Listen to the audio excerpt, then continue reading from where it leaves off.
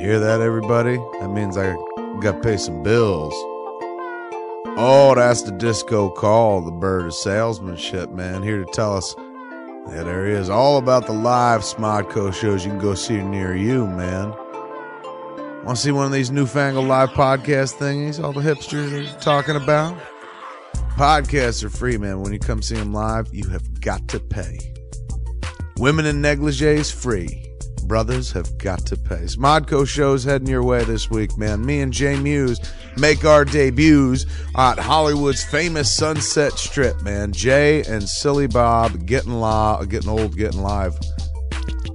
I get all flustered when the bird's flying, man. I get crazy for them. Jay and Silent Bob Get Old comes to the Laugh Factory on Sunset Strip in Hollywood, man. 10 o'clock. Wednesday, January 23rd. This Wednesday, it's our debut. Help us sell this bitch out so the Laugh Factory thinks we got something going on. January 31st, man, me and Muse are taking a trip to Colorado. The Colorado Rush is happening. Jay and Silly Bob Get Old in Durango on January 31st at the Community Concert Hall at Fort Lewis College, 7:30 p.m.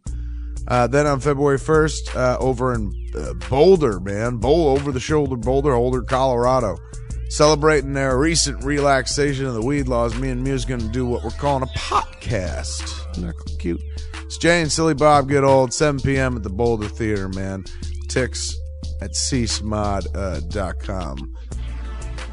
February 2nd, got two Smodco shows to love. It's been Hollywood Babylon at 8 p.m. Then stick around, as usual, Hollywood Babylon 8 p.m. Me and Ralph. Stick around, 10 p.m., man. Space Monkeys. What's Space Monkeys? That's Bri Johnson. That's Brian Quinn. That's Sal Volcano. Those last two dudes are from Impractical Jokers. The first guy, Bri Johnson, of course you know from Comic Book Man. And both Brian you know from Tell 'em Steve Dave, man. They do a podcast called Space Monkeys, and they're coming to do it out here in Los Angeles. We'll give them a big old warm welcome at the Lovitz. It's right after Babylon on February 2nd. At the John Lovitz Comedy Club and Podcast Theater. Tickets at csmod.com. And hey, you want to get some oral from my wife while I watch? I'm a creepy cuckold like that, man. No, man, I'm not talking about that mother scratch. I'm talking about +1, bitch. Me and my good lady wife, Jen Schwab, I'll tell you the secret to staying married. Spoilers. It's anal.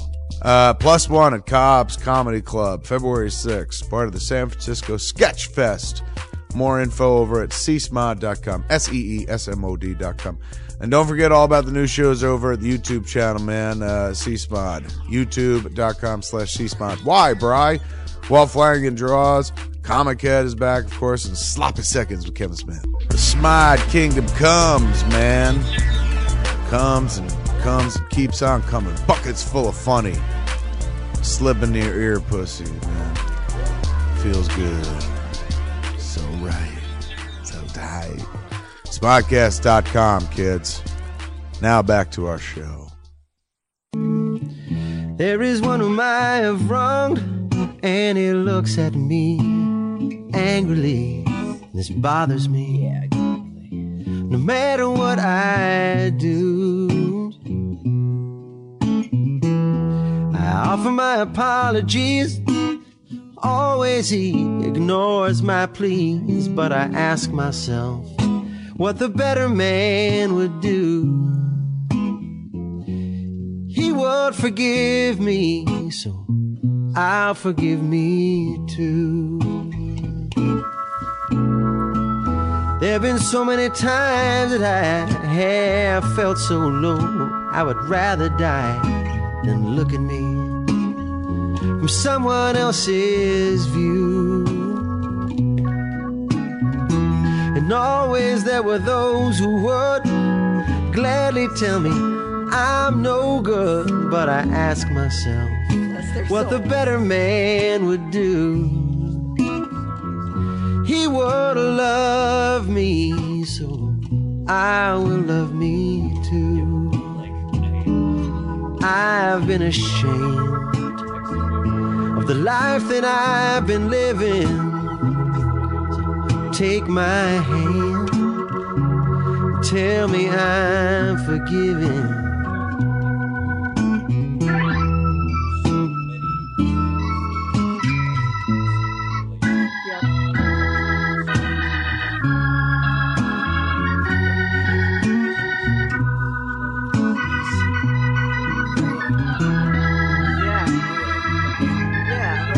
another conversation.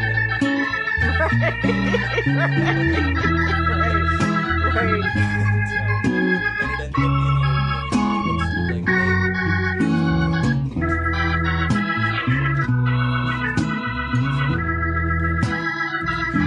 I've been ashamed of the life that I've been living.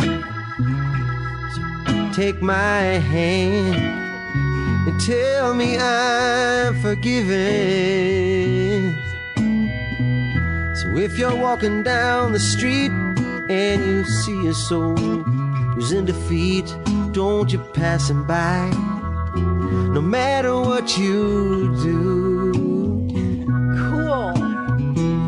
Brother, don't you understand that when you lend a helping hand, the person that you really help is you, yeah. And he said that, yeah. Love your neighbor. Mentored you a little bit, gave you some direction. He will love you too. Yeah, I thought it was great. Yeah. If you do the things, if you do the things, hey, if you do things, Yeah. the better made will do.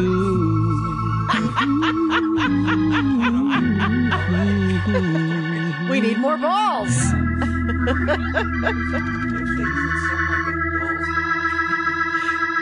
That's an option. All right, I'm going to play another song.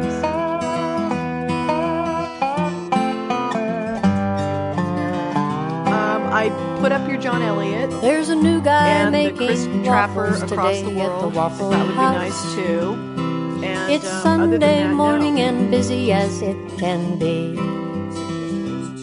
I take the last available seat at the counter, I don't, and I don't have that. where the new guy's stationed right in front of me. All four of his machines are overflowing with batter.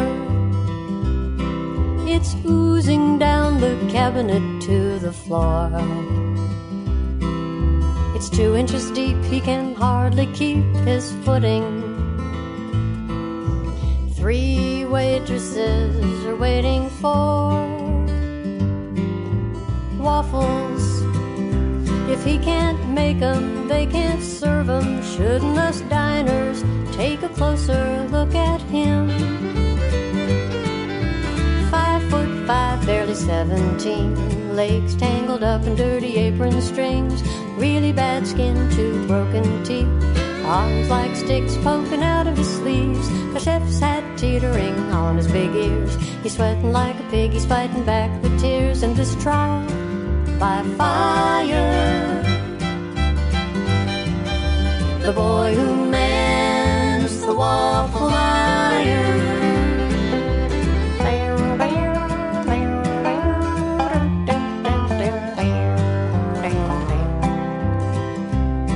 Well, a buzzer sounds, a waffle's ready, so he lifts the lid. He can't ease the waffle out, so he grabs a fork. He stabs at the waffle, it breaks into little pieces. He digs them out and flicks them on the floor. A young waitress can't resist, she tries to help him, but the man in charge of eggs throws her a look. She backs away, I guess the Eggman is the owner, or the father of this awkward would-be cook of waffles. If he can't make 'em, they can't serve 'em. We're all thinking that this job's too much for him.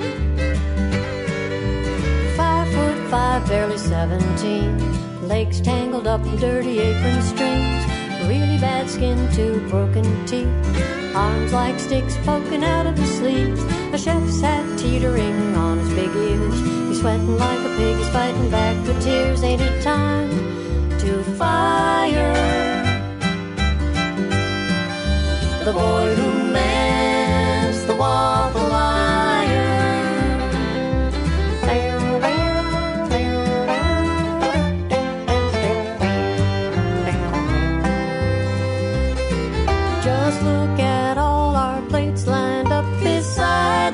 small boy.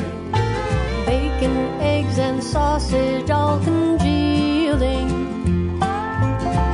Everyone is hungry, little children are crying. So who cares how a teenager is feeling?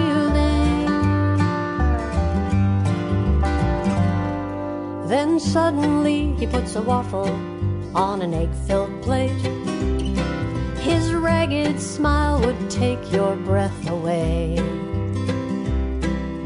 He spins around to show the waffle to that waitress, but like a frisbee it sails right off the plate and flies into the face of the Eggman, who catches it and looks down at the kid. He holds up the waffle for all of us to see. Then he smiles and says, "Do you see what my boy did?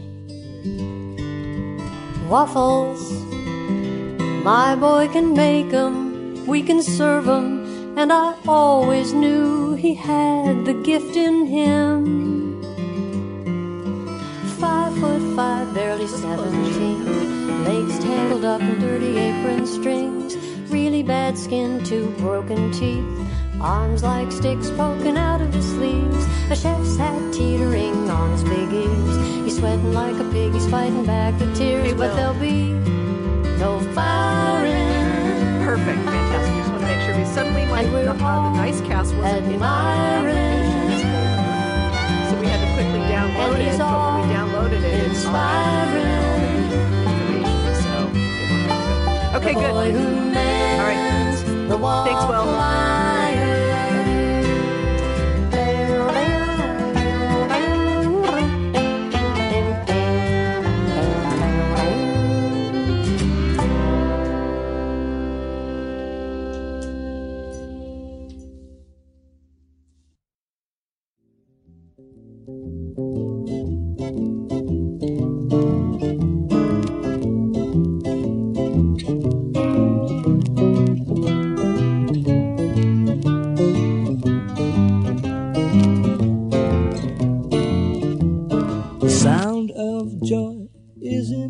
This is Kelly Carlin, and welcome to Waking from the American Dream.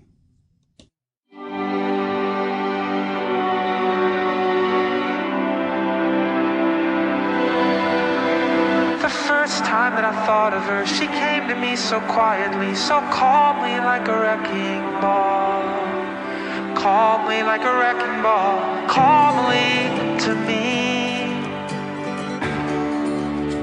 And the second time I saw her, she could twist around her lips. She was borrowing those bracelets and giving me those eyes. Watch out for the young ones, watch out for them. Time got away from me so easily, running wild and free so easily. Oh, my friend, we were so young then.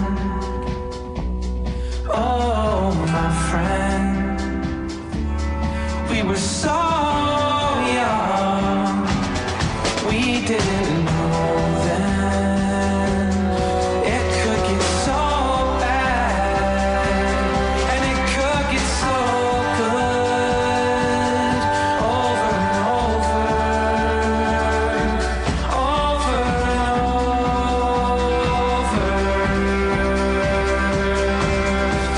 over,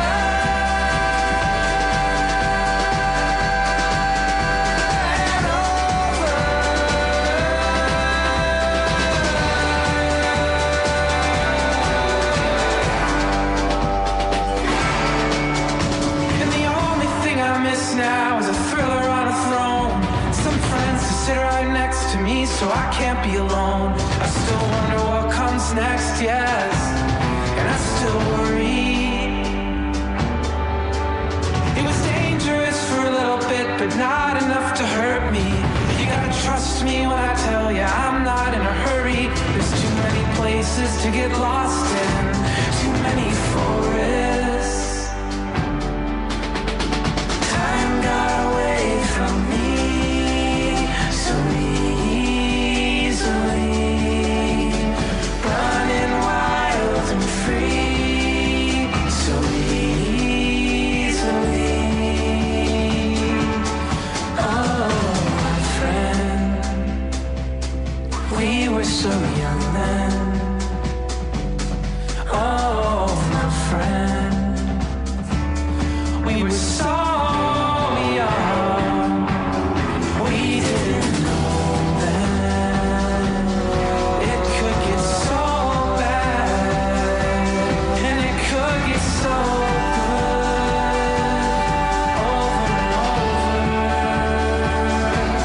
over and over, over and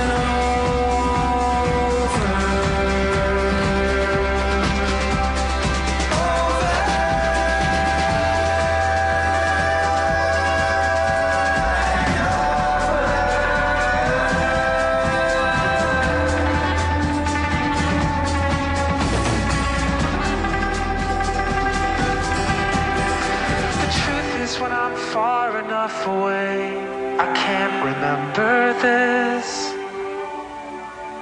The truth is, when I'm far enough away, I don't remember this at all.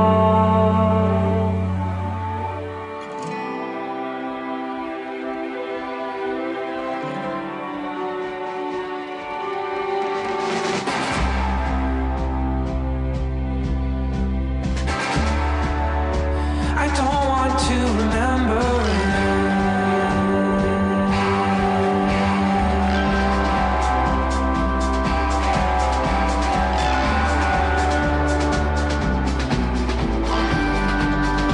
I don't want to remember.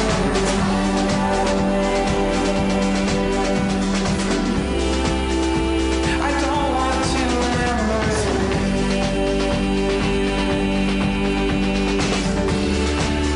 I don't want to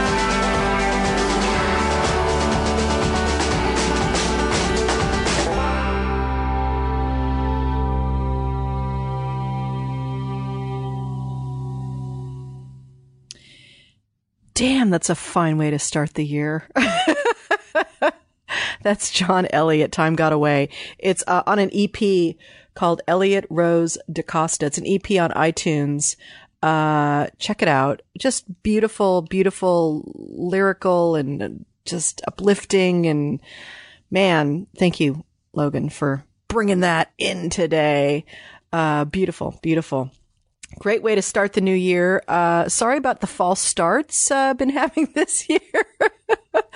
You know, shit happens, right? I mean, and let me tell you, like part of it was I had the flu, and then I apologize, but last week, you know, shit really happens. I mean, one day you're, you know, you're cruising through life and you get a little bit of a headache, and the next minute you are having brain surgery. No, not me, but my best friend. And that's what happened last week. So life is intense and precious and beautiful and insane. And so that's where I've been the last few weeks. Yeah. And and last month I did a show with my uncle. It was amazing. And yeah, it just was basically a conversation between him and I. Nothing was recorded. Nothing went out. It was hysterical. But he'll be back next week. We're going to have that conversation again, and an even better one, because the other one was just a practice conversation, really. So welcome everyone. It's, January 24th, 2013. It's the new year. It's, wow. It's the new year. We all made it. We made it through the holidays. We made it through the apocalypse thingy. Whatever that thing was. I went on retreat. I didn't go anywhere on retreat. I just actually retreated. retreated from lots of things, mostly social media and the world for a few days. And that was great. And it's been a really, really great month. I'm feeling good. And, so yeah, it's strangely enough, I made a decision 30 days ago to stop drinking and, stop smoking weed too. Not that I was really smoking a lot of weed. Like, once a week I'd have a hit of pot. But I was drinking every day. And I have to tell you, my bottom was probably the highest bottom in the history of Hollywood. Trust me. But I just decided to draw this, line in the sand for myself. And I was writing a little bit about it this morning and this whole thing came out. So I thought I would just, go ahead and share with you guys some ideas that I had around this. So, yes, I have 30 days sober today, but that is really not the point. Sober is just the outer thing and it's not the thing. It's this, outer manifestation to some deeper thing. Basically, here's what it is. I just don't want to fuck around anymore. I'm just done fucking around with myself. I'm turning 50 this year. And I just feel like whatever can help me feel clearer and having more energy and more focus is what I'm all about right now, because damn it, I want to be 50 and fab. But and the thing about this sobriety thing is it's not about perfection. It's not about, I have to be sober or something like that. I don't know. It's a huge shift for me. So it's not about perfection. It's for me, it's about no more compromising certain things. It's about being clear about what I want in my day and just doing it. No more fucking around. No more letting the neurotic fantasy script in my head be the arbiter of my reality. And yes, that sounds like it could be exhausting, but I have to tell you, it's really, really not. Instead, I've been fed by like each moment of the day because I'm just choosing to be present with it, whatever it is. And some part of me thinks, but that could be inflating too, like, I'm being in the moment and I'm being sober. And yet the neurosis comes up, the neurotic moment comes up, the insanity comes up, the pain, the suffering, whatever comes up. And I don't know. I'm just being present with it. It's really nice to just be present with all of it. Being human. This is a huge, huge theme for me right now. I'm starting to see how all of my striving compulsions to get it all done, or my obsession with how others see me, are ways of avoiding being human. I spent a whole life living in fear of disappointing others with my behavior. And when I have disappointed them, I have felt crushed, filled with shame, and then filled with fear that I'm actually an unconscious monster just ready to unleash my shadow crap on the world. I would have rather felt all the anxiety and the shame than just admit that I'm human and sometimes I make mistakes. I'm here to tell you that perfectionism kills. It kills dreams, it kills adventures, it kills the joyful participation in life. Hell, it kills all participation in life. Life is a call and response game. Living life is participating in the call and response. Body hungers, you eat. Child cries, you soothe. A city gets hit by a hurricane, you help. You have a vision of a scene between a father and a son, and you write a novel. But with perfectionism, we set out to interrupt the natural call and response cycle. We refuse the call. We fear the call. We ignore the call. Our perfectionism says, I can't respond because I'll get my hands dirty, or it'll take too much time, or people will think I'm crazy, or ugly, or stupid, or not good enough. Not good enough. The universe, that creative impulse, has no idea what the phrase not good enough means. When you answer the call and step organically into your response, you are immediately enough. You are enough because you have entered the conversation with the call, the long conversation we all have with life. And inside the conversation, that is where you get all the information you need. You cannot learn to climb a tree until you start to climb the tree. Sure, you can have an idea about what tree climbing is, but until your hand grasps that first branch, you will not know exactly how much force it will take and at what angle you will need to lift your foot up and onto the trunk. Yes, of course, you have a vision of a novel about a father and a son working through their relationship, and you may even have a snippet of dialogue or a setting, but until you put pen to paper, you will not know that the reason the father had to leave the family was because of a deep fear that he was not worthy of them. So, what is this all about? Perfectionism. Living in ideal fantasy keeps me, you, all of us from living a human life. And admitting we are human allows us to respond viscerally to life, like the animal we are. And this human animal has a relationship with the world around it. And when we live in relationship, we are part of the conversation of life. And when we allow ourselves to be part of the conversation, we see that we have something to say that is unfiltered by Madison Avenue or your mother's neurosis.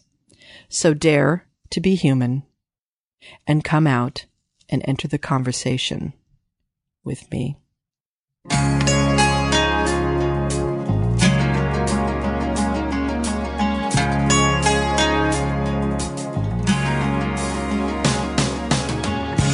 We used to be afraid to dream. We take each step uncertainly. Then in my sleep it came to me. What if everything I had was gone? See, it's easy to get stuck in between what you have and what you need. Well, all the while you were sitting next to me, and then suddenly I see.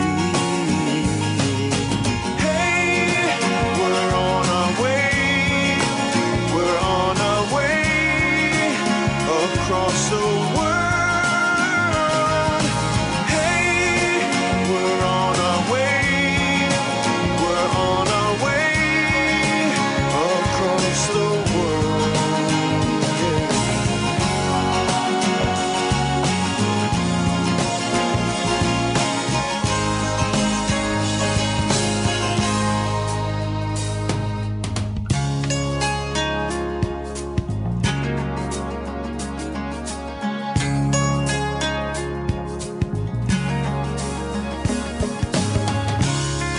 to say we meet overseas, our best friends all by our side, and there's other tricks we'll have up our sleeve, but for now let's just ride. Hey, we're on our way, across the world.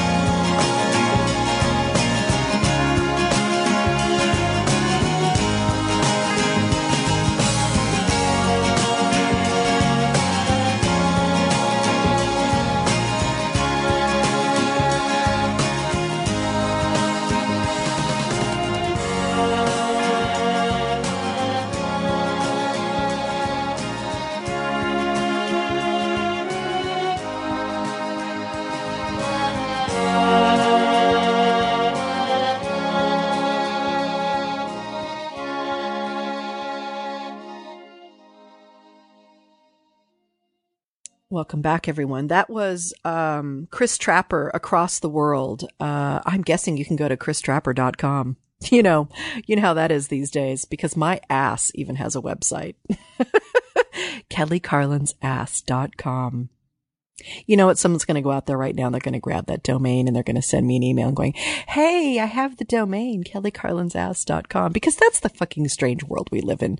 I don't know if you guys have seen it or not, and I didn't print it out for the show today, but, it's going around Facebook today.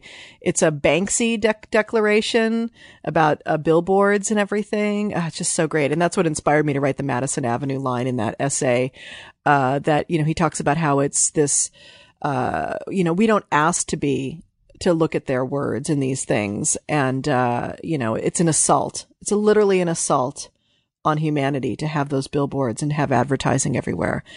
I love that. Yes, go Banksy. Go Adbusters too. If you guys don't know about Adbusters, go check them out. They're rocking.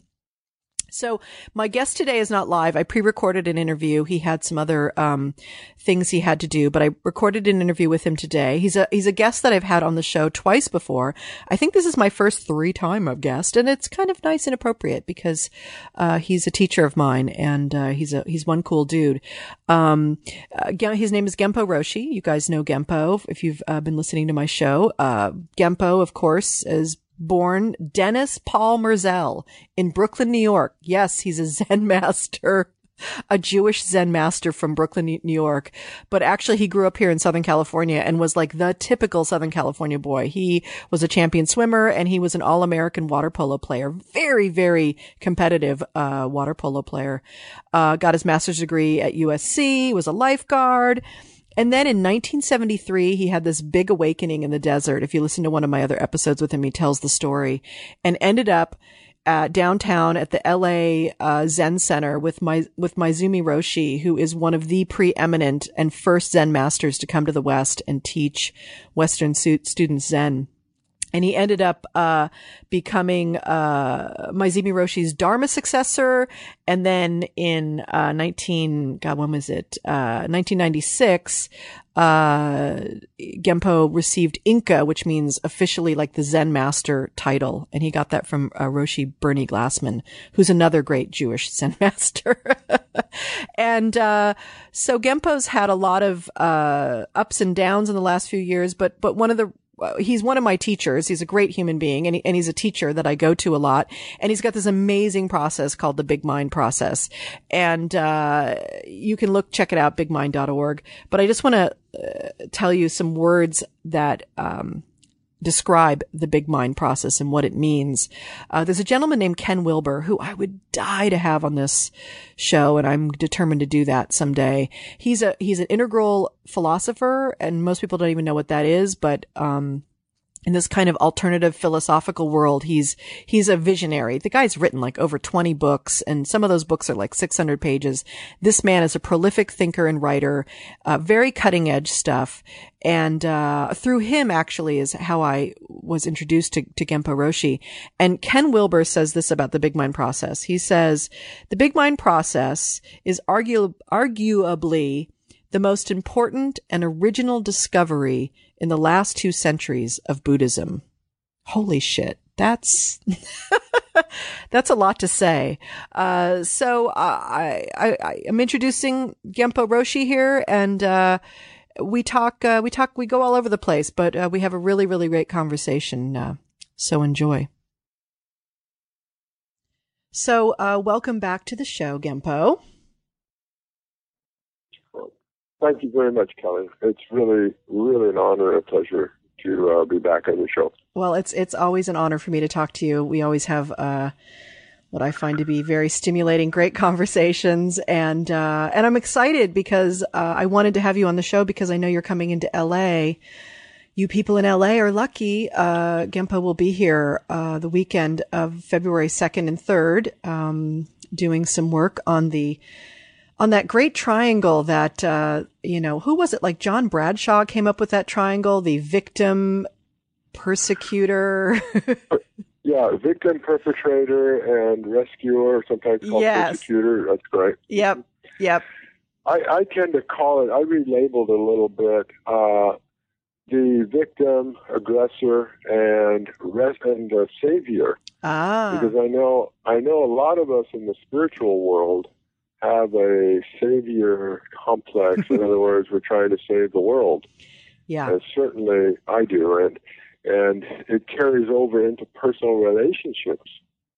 Yes, certainly. My whole, all the 1980s, in my 20s, my first whole marriage I was knee deep unconscious in the savior complex, not knowing that that's the whole reason I was in my marriage, was because I was there to thinking that I was going to save this person. And, exactly. And it was, it's interesting because, here I was playing the savior, and yet I was living out a living hell at the same time. Yeah, I think that's what happens. And we easily then fall into not recognizing the fact that we are victims, or coming across as a victim, or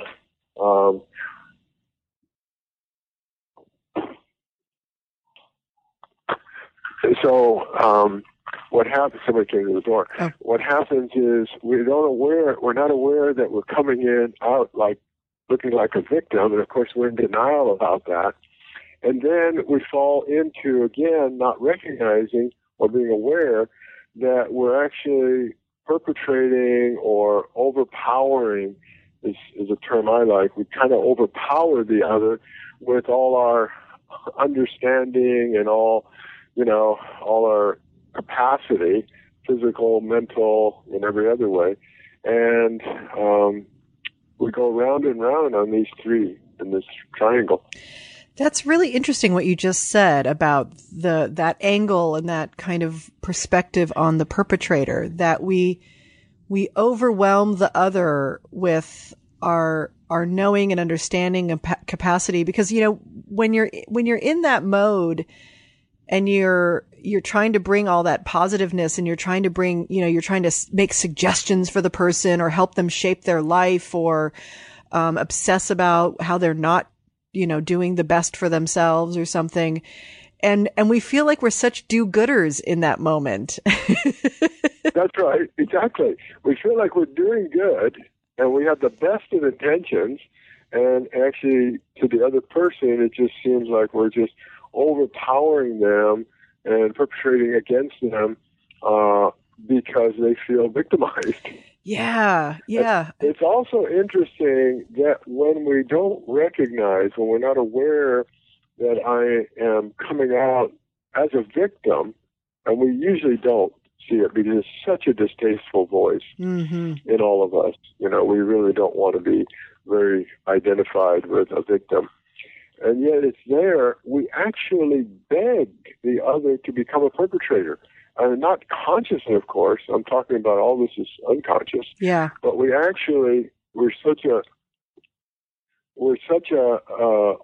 so victimized. We're such a victim that we actually invite the aggression against ourselves, and then we feel more victimized. Yeah. It completely plays right into our storyline, our personal mythology. And then we're validated. See, it's like, I told you I was a victim. Exactly. I told you God hates me. See, it's all the universe's fault because I just showed up and this person, took advantage of me again. Yeah, I know. I've had a lot of working with people as a therapist and then as a coach, and just people, people in my life and stuff. And, when that victim voice comes out, you can always hear it. And I'm always like waiting to hear the story. Okay, what's the new story of how how they have found themselves the perfect man to to wound them again or something. So and so what you and I are talking about here, just to catch the listeners up a little bit, is we're talking about these different voices that are used in many different ways, many different therapeutic settings. Specifically, Genpo worked with the Stones and learned about voice dialogue. This is a technique that's used by therapists and all sorts of people to help access different aspects of the self that mostly are unconscious, these voices. We rarely recognize them and acknowledge them.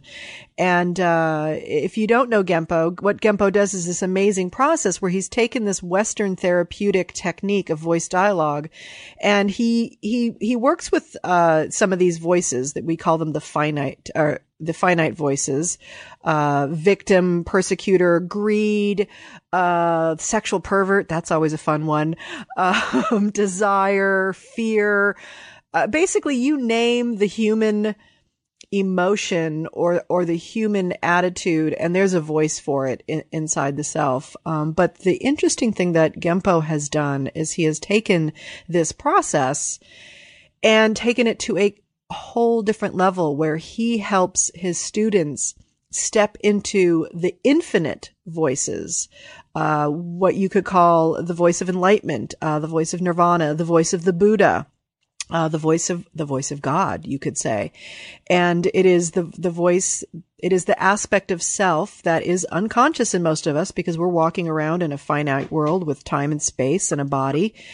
And yet Genpo uses this technique in such a graceful, elegant, and easy way to literally walk anybody, I'm pretty sure he said anybody, into this space, this perspective where you are connected to the transcendent mind. There is no time, space.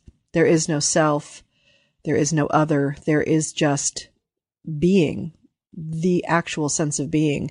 And so this is why Ken Wilber talked about this being one of the most, important discoveries of technique in the last 200 years for Buddhism, because no one else does it like this. Most of the time, and you probably still do, have to sit your ass on a cushion for a couple of decades to integrate all these things. But you can have a glimpse or a taste, as they say, through this big mind technique. So Genpo, I'm curious to know, you being a Zen master, and obviously a lot of your work in the world is about understanding enlightenment and helping people touch that and understanding how to be a human in relationship with the transcendent. Why are these finite voices, these voices of the victim or the perpetrator or the savior, any of that kind of stuff, why are they important in a seeker or a spiritual practitioner's process? Yeah, that's a great question and a great lead-in. And I know we didn't plan any of this, but you couldn't have asked a better question. What happens, I've been teaching Zen for nearly 40 years. I've been practicing it for over 40 years. And what happens at some point, at least I do, and I think many great Zen masters of our time also said similar things, that our job is about untying knots and removing barriers from self-actualizing, from being an integrated, free-functioning human being is the term I use. And these knots are all in the relative side, or in the side of our personality and psychological. We can call it the relative side, or you call it the finite side. They're not in the infinite. The infinite is just a matter of that we're not awake to it, and we don't seem to know how to access this infinite capacity. You could look at it as left brain, right brain. It's not quite the same, but certainly the right brain is more connected with the intuitive, and that connection to the whole, to the all, that you have in the transcendent. The left brain is very cognitive, very analytical, and very much based in dualistic thinking. I versus you, me versus the planet, or we might think of ourselves as trying to connect to the planet, but we're still separate trying to connect. Now, a big drive in all of us as human beings is to find that infinite within us. And it comes around, or it comes about and feels like finding home, that we feel somehow that we are not at home, we're not at peace, we're not free.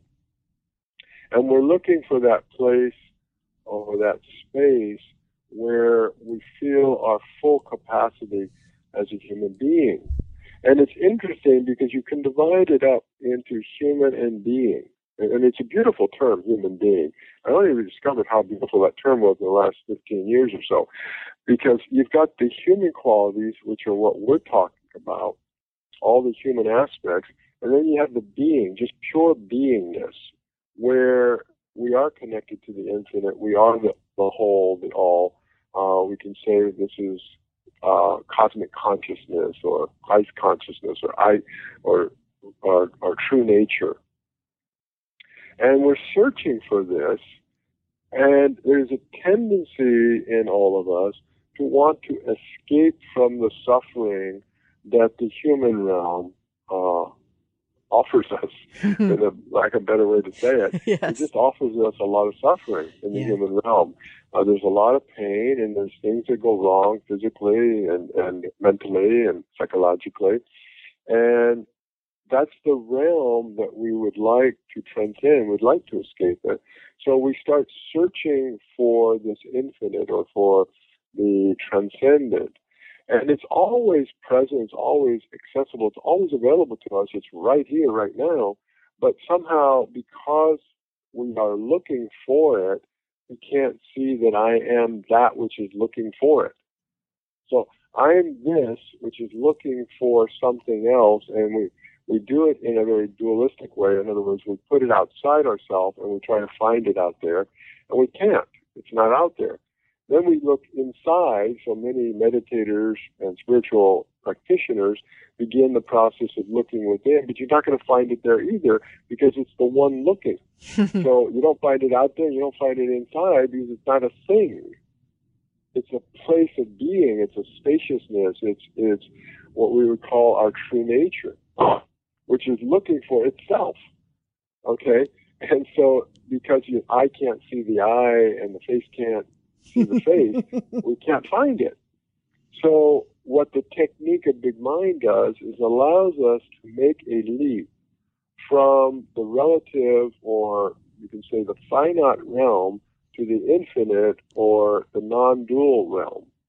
And you can't get to the non-dual from the dual by trying and efforting, because that's still on the track of the finite.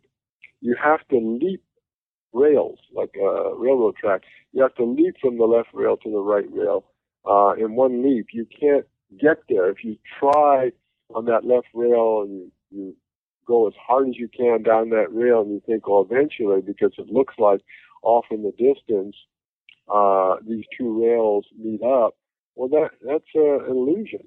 It's a facade. It's a mirage. It's not real. They never meet. No matter how long you try to get to the infinite from the finite, you can't do it. But if you let go, or you jump, or you leap over, you can find yourself instantly. And that's why Zen has always said it's the sudden school of awakening. In other words, you don't get there gradually, even though you may practice for 10 years, 20 years. At some point, you make a leap of faith. You just let go, you drop off. We say drop off body, mind, or drop the self. And then you find yourself on the other rail in the infinite. So we're trying to get there. What my work is about is once we're there and we find that relief, we find that nirvana, as you mentioned, Kelly, we find that peace and liberation, how do we come back and integrate that into our life? Mm-hmm. So how do we integrate that into our personal relationships, our love relationships? How do we integrate that into all the other dynamics of our life? Because that's where the juice is. I call it the petrol. That's where all the gas is. It's in that realm, because the infinite, we're just at peace. And it's absolutely tranquil and spacious and free, liberated. Yet, we have to come back into the world. So traditionally, Zen teaching is about first you ascend the mountain, and then you have to, once again, descend the mountain and back into the muddy water of our everyday life. So that's what my work is all about. How quickly, because the Big Mind is the most effective, as you mentioned, most effective means so far for getting us to a state experience of the infinite. Now, what we do find is it not only gives us a state experience, but if we're ready to make a leap on a stage level, in other words, that we're really ready to integrate a next level of consciousness, the Big Mind also helps us make that kind of stage leap too. Then we have to come back. I can tell you what I say something. And what is that, because there is that glimpse you get, and I felt that. And and then you lose it. And you're like, oh, where's that damn big mind again? But I'm just so curious about, because I'm in a really interesting place in my own life right now. And I feel like I'm making some sort of a leap up into a new way of just being in my body. And this idea of, the stage developments, and obviously Ken Wilber talks a lot about that. And, if you are ready to really integrate that sense, that, the infinite non-dual self more into your life, where it's not just it doesn't feel just like a magic trick, if you know what I mean. An aha experience. An aha experience, right? But you're really bringing it into your bones and into your daily life. Like for yourself, how does that blend inside of your day? Are you having moments where you are in touch with just your being and it's informing your human? Is it just a different kind of a shade of color all over your life, a kind of a tone or a music that lives inside of you in a different way, that you're no longer quite in being or quite in the human? Or is it, or are you jumping all around? Well, it's kind of all of that and more. Because it is a process. So one thing I want to say is, for thousands of years, at least 2,500 years, it's always been that an awakening experience comes suddenly. Now, there's such a thing as a glimpse, and there's a full awakening, and those are degrees of clarity. Now, what we experience, the oneness with all things, that we're all connected to the whole universe, and there's no dual. In other words, we're one with it. That experience is universal. The clarity and the degree by which we experience that state experience can vary all over the charts. Okay, that can be from anything from 1 to 100, of clarity, percent clarity. Mm-hmm. When it's just a glimpse, we have a more difficult time accessing that non-dual space. So this is where traditionally practice comes in. Mm-hmm. So by meditation, and it can be any kind of quiet meditation. I don't think it has to be Zazen particularly. It could be during Tai Chi. It could be walking. It could be, sitting in a hot tub. But somehow sitting in a posture gives us a little more what we call samadhi power to focus and power to concentrate and to stay focused. So that's very helpful in the practice of learning to move from the awakened experience into integrating it into our daily life. So there are various kinds of practices that help us integrate that experience, meditation being one of them. There are many others. Yeah, I think of Thich Nhat Hanh's, what he's so great about bringing to the West is his discussion of mindfulness, and learning. That's right. Yeah, to be able to stand in line at the Trader Joe's and to take a breath and to just be in that moment and not be needing it to go faster or change it in any way. And that is like a nice little moment of like, oh, look, here I am in the middle of chaos and feeling such great peace. That's right. So there are many of these upayas, they're called, techniques, that allow us to start to really come from the place of that, let's call it, awakened experience. Mm-hmm. Now, there are things that keep us coming back, and these are deeply rooted patterns to the old dual way of perceiving and falling into our anger, hostility, or our jealousy, or, our irritation, or fear, and all these. And these are deeply rooted patterns which also need to be addressed. So by working on these patterns, or these conditioned patterns, mm-hmm. We learn to work through them.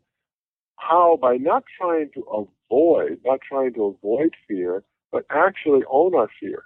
Right. Be willing to acknowledge I have fear around this issue and go into the fear, and then by going in and actually embodying, being one with it, owning and embodying it, and actually I even go so far as say empower it. Empower the fear to do its job. Mm.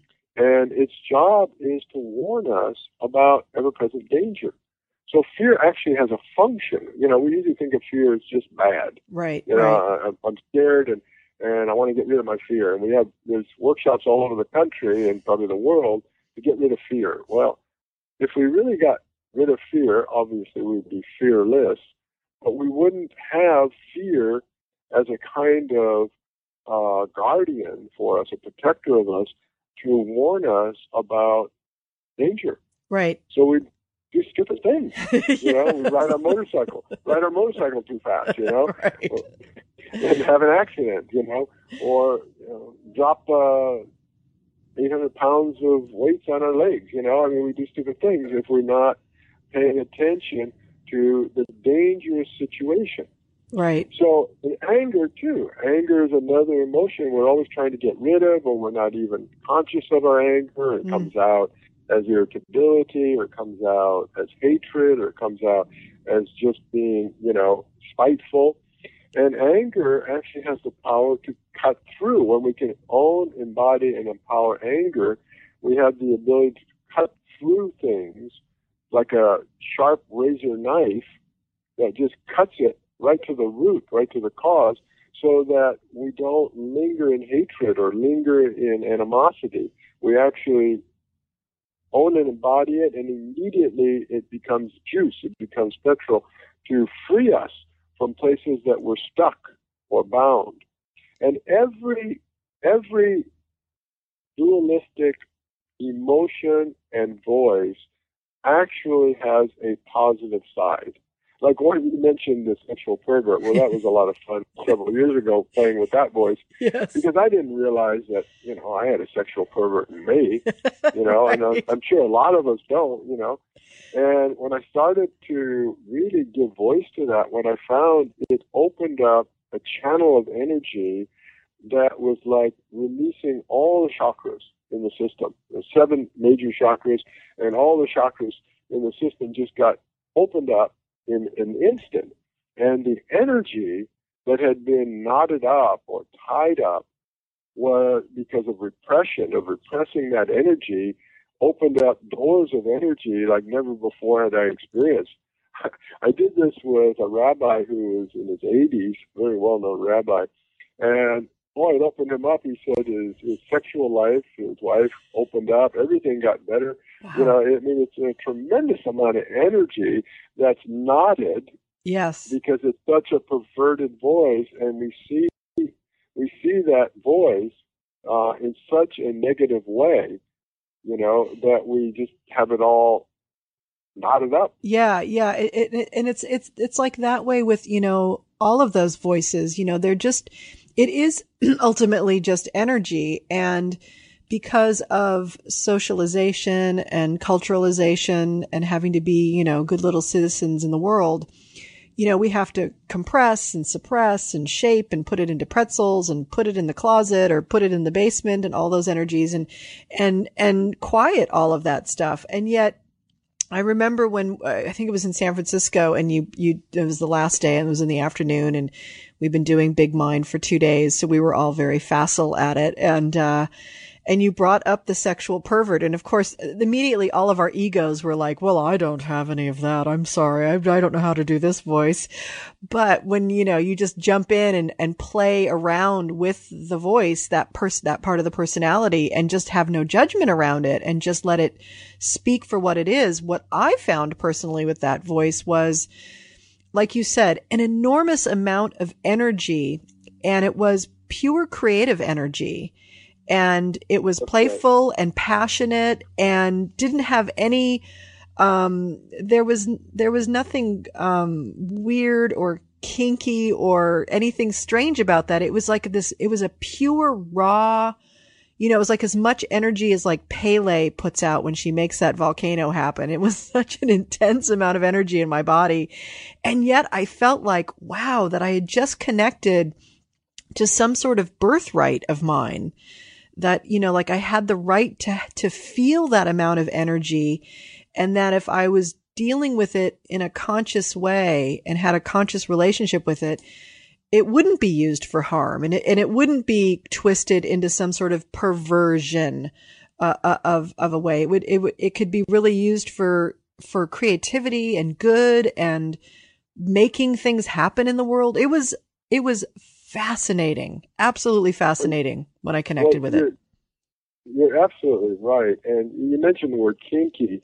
It's interesting that the kinkiest voice that I can imagine, which is the sexual pervert, holds the key to the kink in our energy hose. In other words, if you think of the Kundalini, and if that snake's energy is kink, like a garden hose, the energy or the flow just can't go through. Yep. Like when my garden hose kinks up, I can't get any water out of it. It just drips out little bit, right?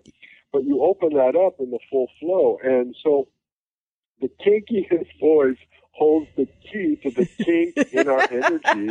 I just think that's amazing.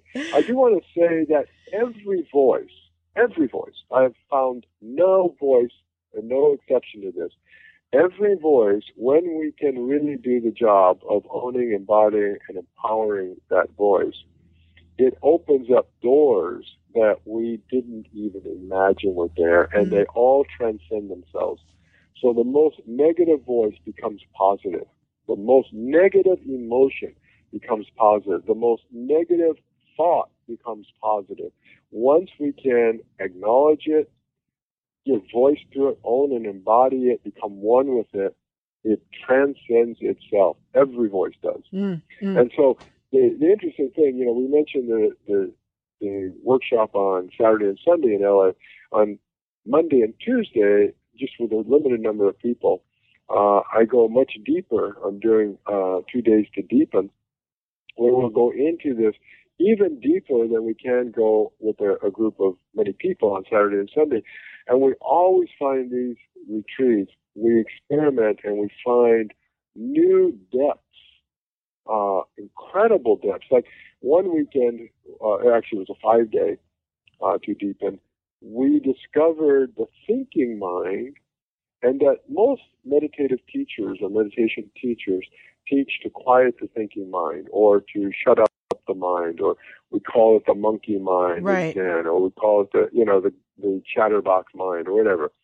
But actually we found, this was about 3 years ago, we discovered that by owning and embodying the thinking mind, by empowering the thinking mind to do its job, it transcended itself into a very quiet, still mind that was absolutely poised and ready to think at a moment's notice, very creatively, very alively, very clearly, because it wasn't busy chattering, trying to be heard by the self. So the self, by acknowledging it, it acknowledged the thinking mind, and then the thinking mind felt actually honored and respected and empowered to do its job, and all of a sudden this nasty little voice in our head that we just can't shut up, and we can't quiet down, and we're trying to go to sleep, and at night it's going, or napping, or meditating, and it's going. All of a sudden, it became the non-thinking mind. It became very still and quiet, and the thoughts that arose were creative and new thoughts, original thoughts, which most people, we never had those original thoughts because the thinking mind is overshadowing the non-thinking mind with all its noise. But to tell people to stop it is the wrong approach. It's a big mistake. Because, like if you were a child, when you were a child, and you're locked down in the basement and you're told to shut up and not be heard and not be seen and just stay down there in the basement, you're going to act out. And you're going to make loud noises. You're going to try to help, get me out of here. I want out. I want to play. I want to get up, watch TV. I don't want to be stuck in the basement down here in a closet. Well, the voices are the same. if they're not allowed to come up, to come out of what I call disowned and into an owned and embodied place, they act out. They come out covertly in our life, and we don't know, why am I continually sabotaging myself? Why do I continually have injuries? Why do I continually fall down? Why do I continually lose all my money? Why do I continually do things that are not good for me? Well, there's a little voice in there that's not being heard, that's continually sabotaging, because it's not being heard and it's not being acknowledged. Right. So where, to me, Zen and the Western psychotherapy meet is this place of owning an embody, becoming one with a voice or an energy, and then moving it from negative to positive, and then integrating that into our life. That's Zen practice, and I think that's the best of psychotherapy also. Yeah, absolutely. I mean, that's what I've found with this practice, is to be able to use it as a spiritual practice to help me with my sitting meditation. And I know to speak to non-thinking mind or non-seeking mind or something like that, to go into that really quiet space. But then I also know I can use it always to, if something feels up, or I feel tension in me, or an irritation, or a muddiness of some kind,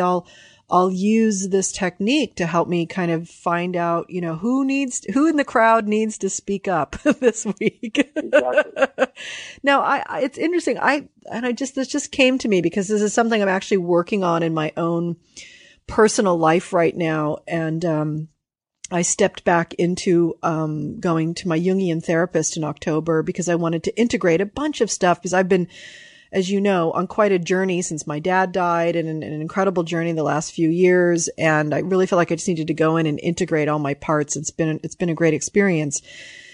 But one of the things that I had a big aha about a couple of weeks ago was that, and I'm wondering if you can connect to this too, because you work with Big Mind and you created this technique, is this part of us that so fears our unconscious, that we're always trying to be the best conscious human we can be.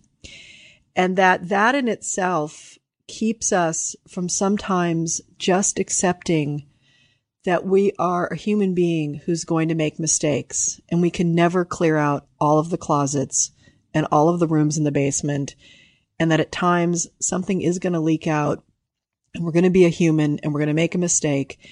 And I was able to, I'd made a somewhat of a mistake with a group of people, and and it wasn't a big thing, but oh my God, I beat myself up about it. And I was like, what am I unconsciously not dealing with? And what is the voice in me that needs to be heard? And finally my therapist just looked at me and he says, you just made a mistake, Kelly. It's really okay. You don't have to make this into a project every time, you're not perfect. And I realized it was like, oh, it's this damn perfectionism thing again. So I'm wondering if you've played or danced with this at all, and if you see your need for perfection or something like that rears its head up in your process too. Well, we're on the same page on that. Absolutely. And I look at it, I had an aha moment. I was leading a workshop here in Maui with a few people, and I realized I asked to speak to the voice that they most identify with or as. And so for me, it is the savior. For one person, it was the helper. She's a doctor. For another person, it was another voice. And for one person, it was being a good person. And then I realized, wait, that's really what it is. Because I want to be a good person, a good guy. Yes. And a good boy, when I was young. And all of a sudden, when we started to do the work, I realized that I am the only one who sees me as a good guy. The world doesn't see me as a good guy. They see me, more as the bad boy of Zen or something, Right. And once I realized and owned that already I'm not the good guy, I could just drop that idea and own the bad guy, you know. And once I could do that, oh fuck, I can just relax, you know. Oh my God, you know, it's already the cat's out of the bag, right, you know? right. And I could just relax and just be myself. Right. Now, all of Zen, and I think this is where psychotherapy also may meet with what the East has to teach. In the end, it's all about being oneself and being true to oneself and being real and be authentic to oneself. And it was like the game's up, the gig's up, you know? And just relax and just be me rather than trying to be the perfect me, the perfect good guy, the one who never makes any mistakes and constantly making mistakes. And, you know, one great Zen master said, my life has just been one mistake after another, you know? And it's so refreshing when you start to think about, can we just live that and saying, yeah, my life's been one mistake after another. You know, Buckminster Fuller said you can't learn from your what's the opposite of mistake? Like your, success. Successes. Yeah. Your successes. You only learn from your mistakes. And I really have found in my 40 years of Zen that that's true. That I've learned more from my mistakes than I ever have from my successes. You know, we do koans in Zen, and I'm not going to get into what they are, but there are these riddles that we have to answer. And many of them came very easy for me, and I just went through one after another. But then the ones that really stumped me, where I was stuck on it for months, those are the ones that really, really did good. I mean, for me, I really got value out of it because, you know, you make mistake after mistake after mistake trying to resolve it. Yeah. And you really learn a lot.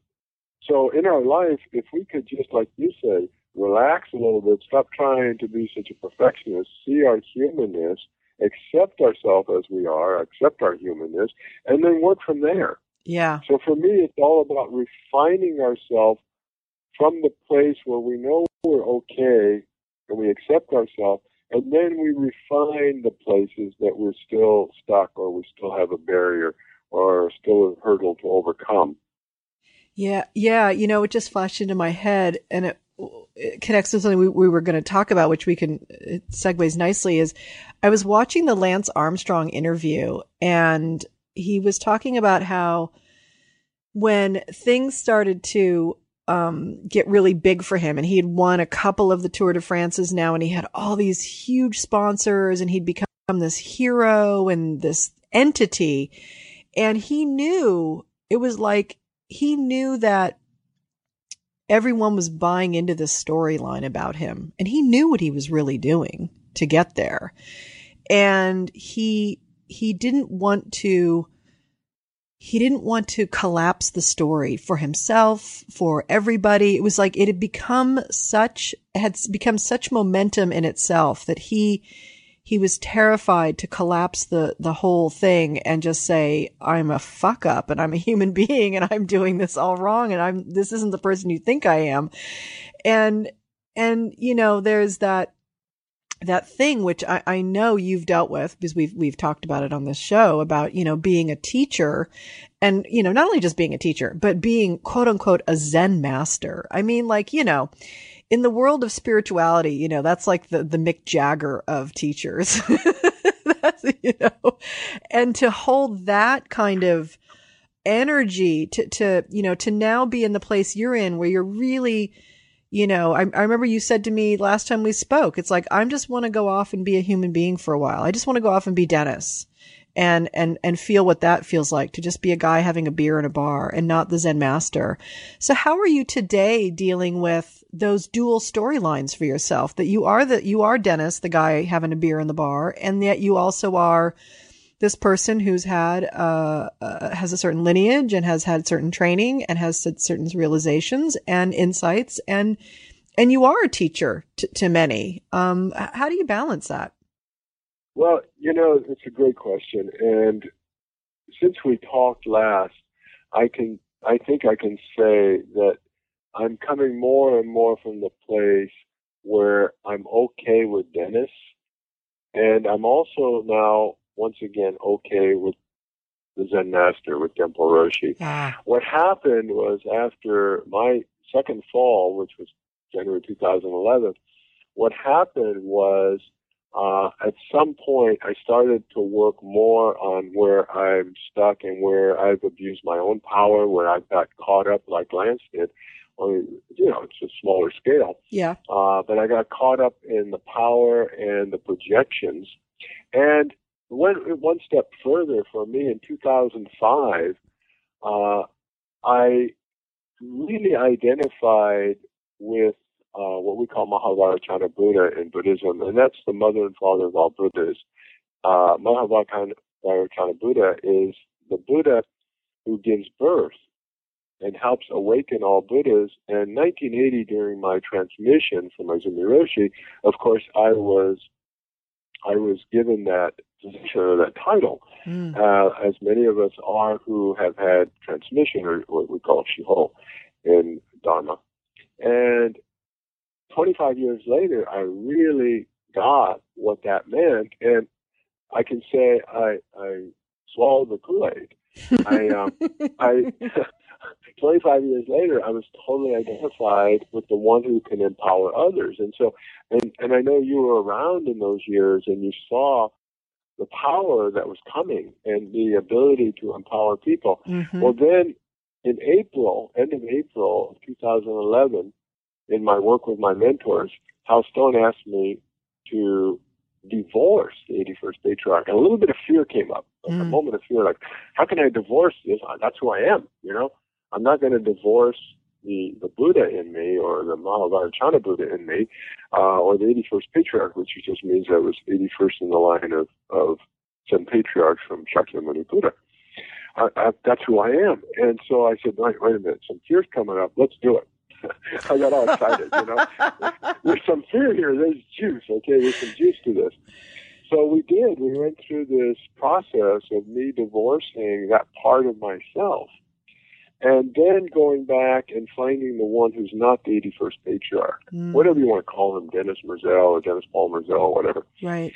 And what came up was a very timid, not so confident, more fragile, more vulnerable, a little pathetic, not so secure, guy who kind of got shoved aside in the first opening or awakening I had back in 1971 when I was only 26. So he kind of got shoved aside. And so all of a sudden I'm back to, where I left off with Dennis Merzel at age 26, and not with the same power, not with the same energy, not with the same confidence, the same faith, the same trust as Genpo Roshi.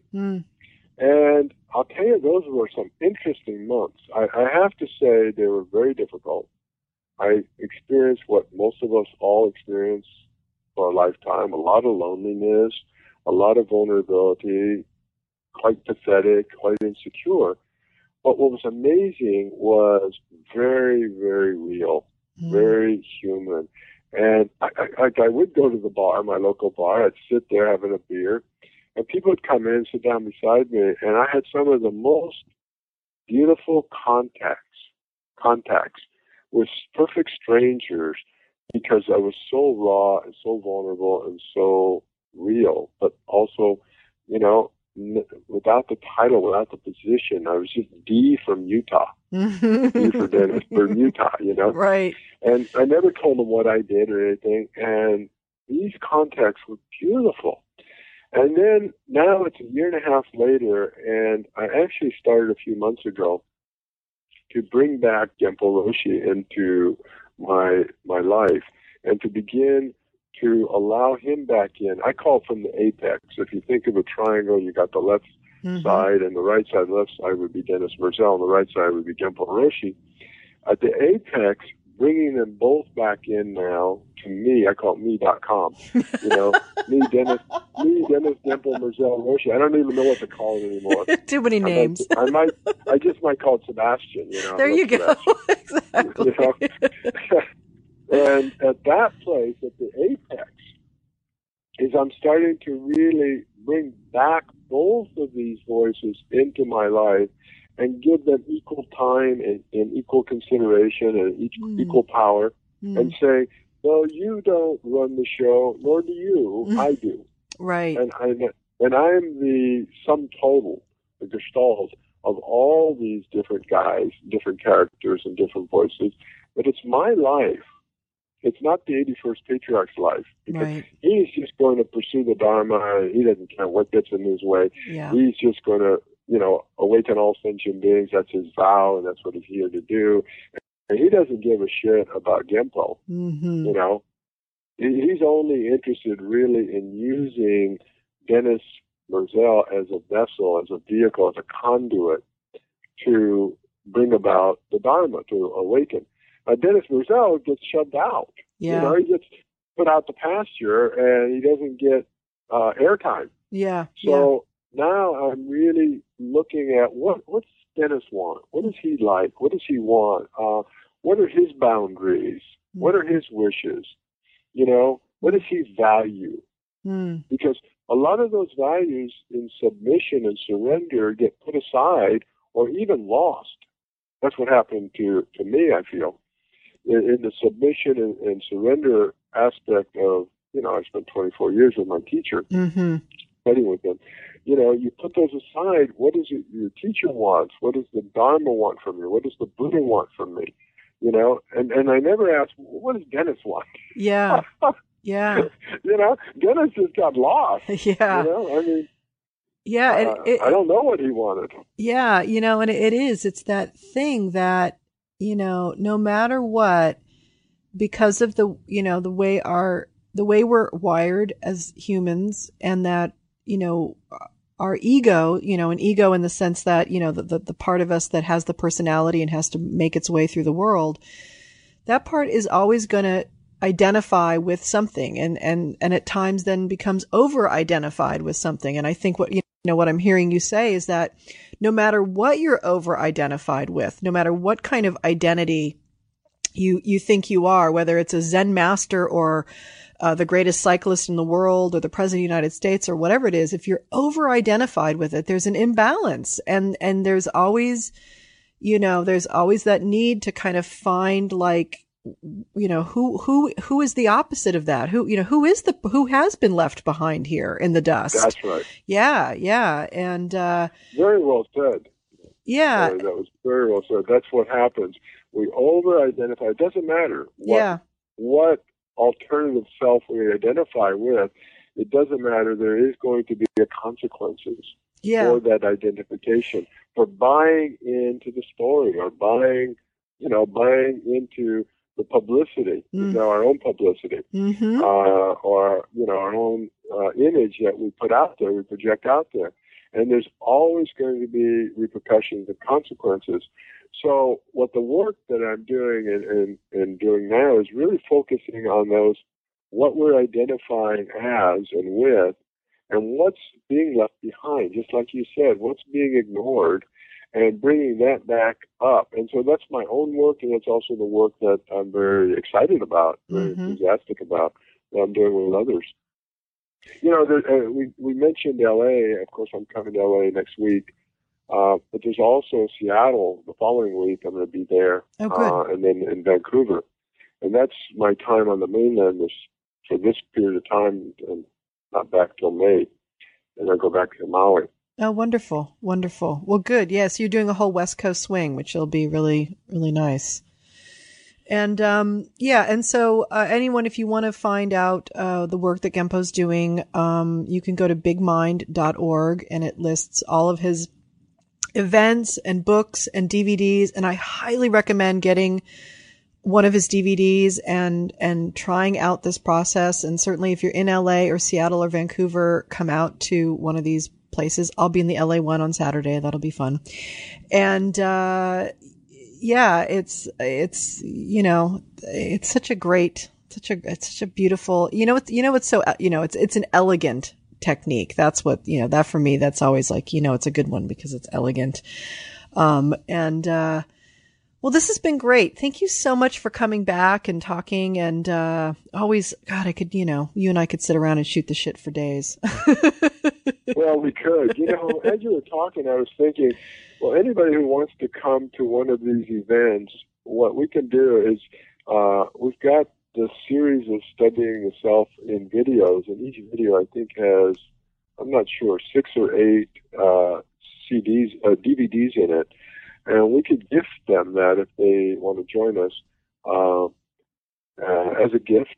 Because they are amazing, these DVDs. You know, we spent a fortune creating them. They're really so well produced, so beautifully produced. Yeah, you did a great job.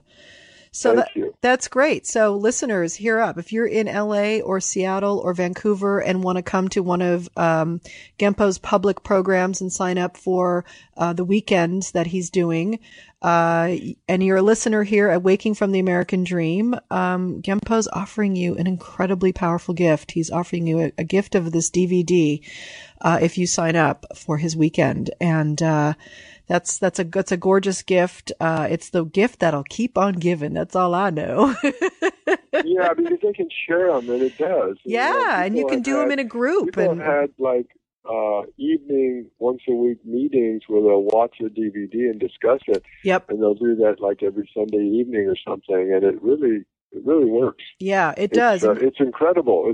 It's the next best thing to actually being there live. DVDs. It is, and you can pause the DVD once you ask for the voice, and you can go into it yourself, and then you can play it and hear the other people talk about what they're speaking from the voice in and what you're speaking in, and yeah, it's a great way to be part of the group, and yet and use this practice on a daily or weekly practice, because it's the more you do it, the more facile you get at it. So now that literally I sit on the cushion in the morning to do my sitting meditation, and I ask immediately for non-seeking mind, unless there's a little chatter, I need to check something out, but then I'll go right into non-seeking mind, and boom, I drop right into it.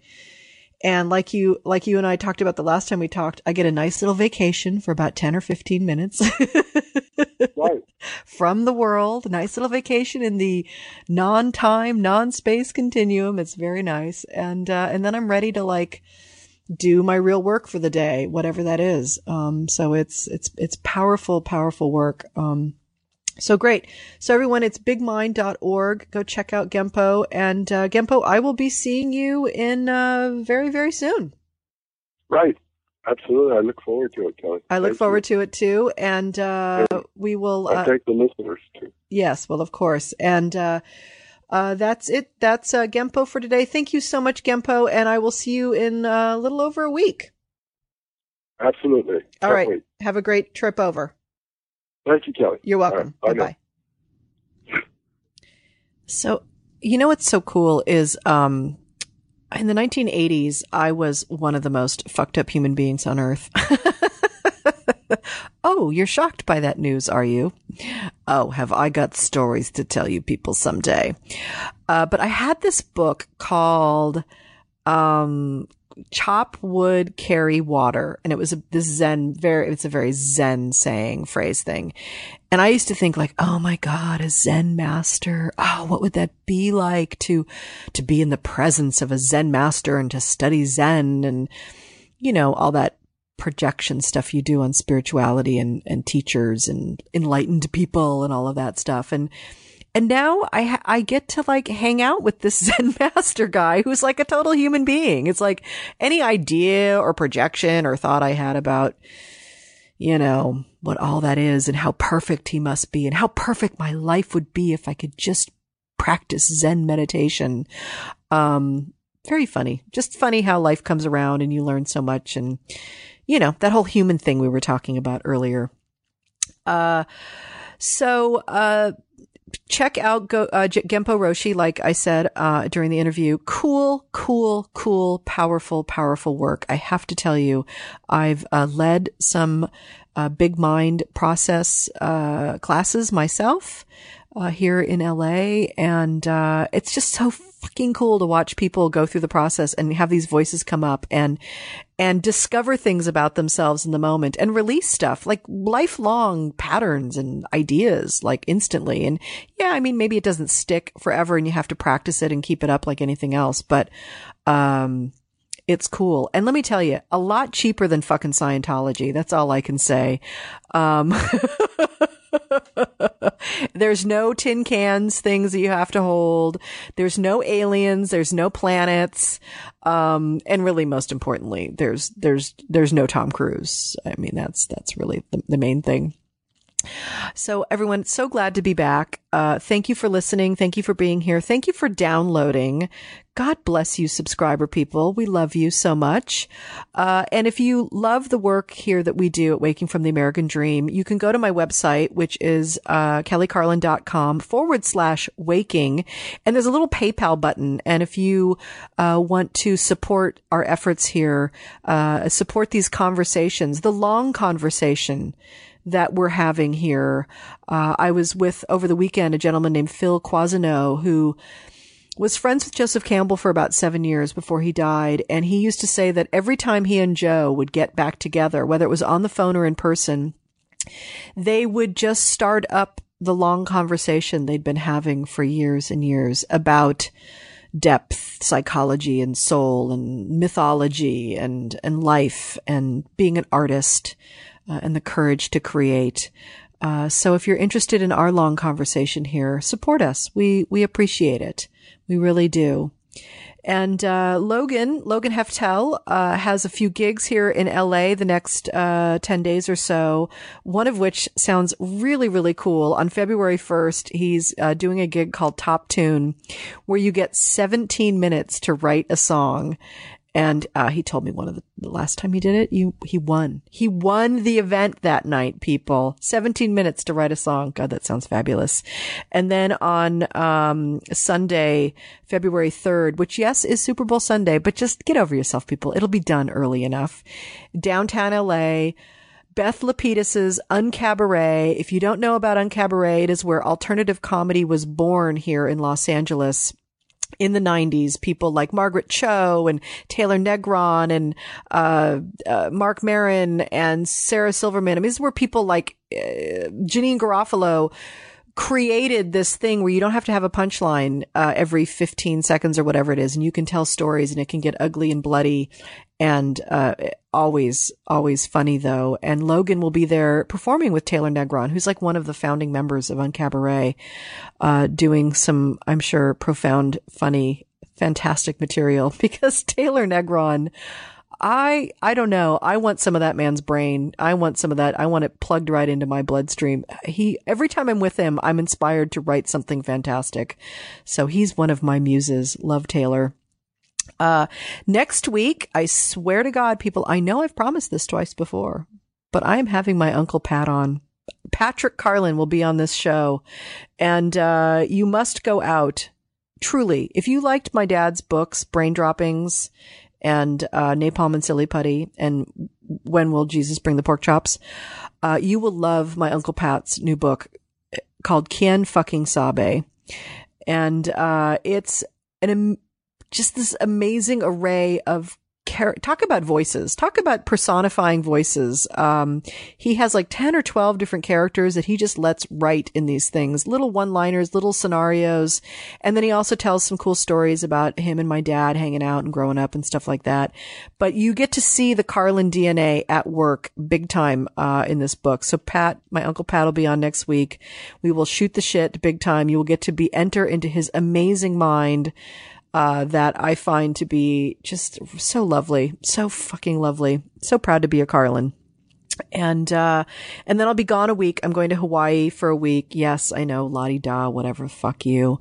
I'm actually going for my husband's mom's memorial. So there. See, you feel guilty now for being all pissy about me going to Hawaii? Good. And then when we get back, I'm going to have a gentleman named Jeff Brown, an author on, he writes about soul stuff and spiritual stuff, some more spiritual stuff. And then later in February, we're going to get silly again. We'll have some Octagon discussion and some call-ins and stuff. So we have plans here at Waking from the American Dream. We don't just, even though I've been lounging around for the last month, staring at my navel and other things and watching lots of HGTV. I'm obsessed right now with, Love It or List It. I don't know what the fuck is wrong with me, but I'm watching home shows. I hate these shows, but for some reason I'm into it right now. See, you just never know, people. We have plans here at Waking from the American Dream. We will be bringing you fantastic programming in the year to come. Fantastic interviews, funny people, sad people, crazy people too. And great new music. Logan's always digging up great new songs, great new singer-songwriters. We'll be bringing all of that to you. And damn it, I'll be writing an essay every week. That's my commitment to 2013. There'll be an essay at the beginning of every show. So, as they say here in America, God bless America. I just have one comment. I've been watching American Idol this week. What the fuck is up with Nicki Minaj? That chick is fucking crazy. That's all I'm going to say about it. I thought Mariah Carey was going to be the crazy one. Oh no, she's sane. She's totally sane compared to this chick. All right. Just had to get that off my chest. All right. Love you all. Thank you for tuning in. Thank you for downloading, and, support everything and everyone that you love. Kiss and hug a loved one tonight. Make sure you go out and see the stars if you can see them. Check out where Jupiter is. Check out where the moon is. Know what part of the galaxy you're in. This is important information. And definitely laugh. Have a little laughter tonight. I will see you in a week. Thank you, everyone, for Smodcast. You're great to me. Thank you, Kevin Smith. You cutie pie, you. And we're going to go out with a bang. We're going to go out with one of our most favorite Waking from the American Dream guests and Octagon discussion table participants, Mr. Rick Overton, with Happy Go Lucky.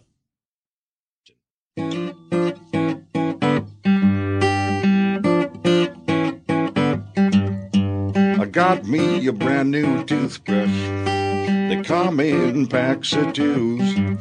Got so many pairs of underwears that I can pick and choose. I may not have no sunshine, but I'm grateful for the moon. I got some ramen noodles and I found me a plastic spoon. Now you might say I'm going nowhere slow, but at least I get to smell the rose. The out of doors is always open and the bathroom is never closed. So happy-go-lucky, happy-go-lucky, happy-go-lucky, happy-go-lucky. I'll be happy-go-lucky one of these doggone days.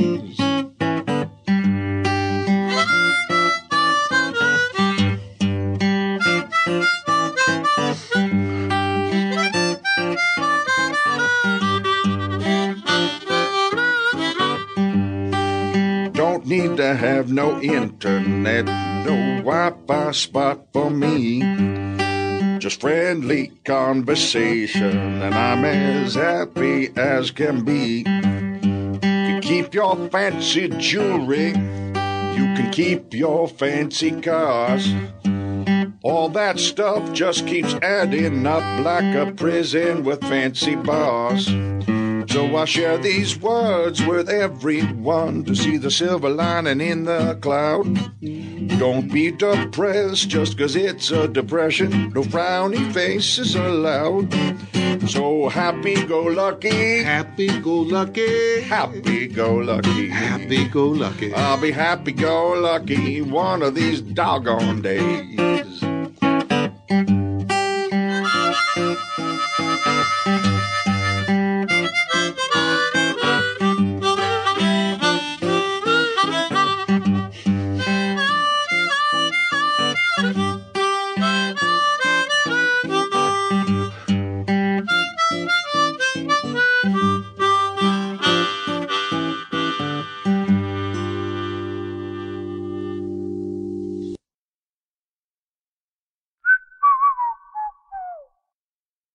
This has been a production of Smodco Internet Radio. Sir, only at smodcast.com.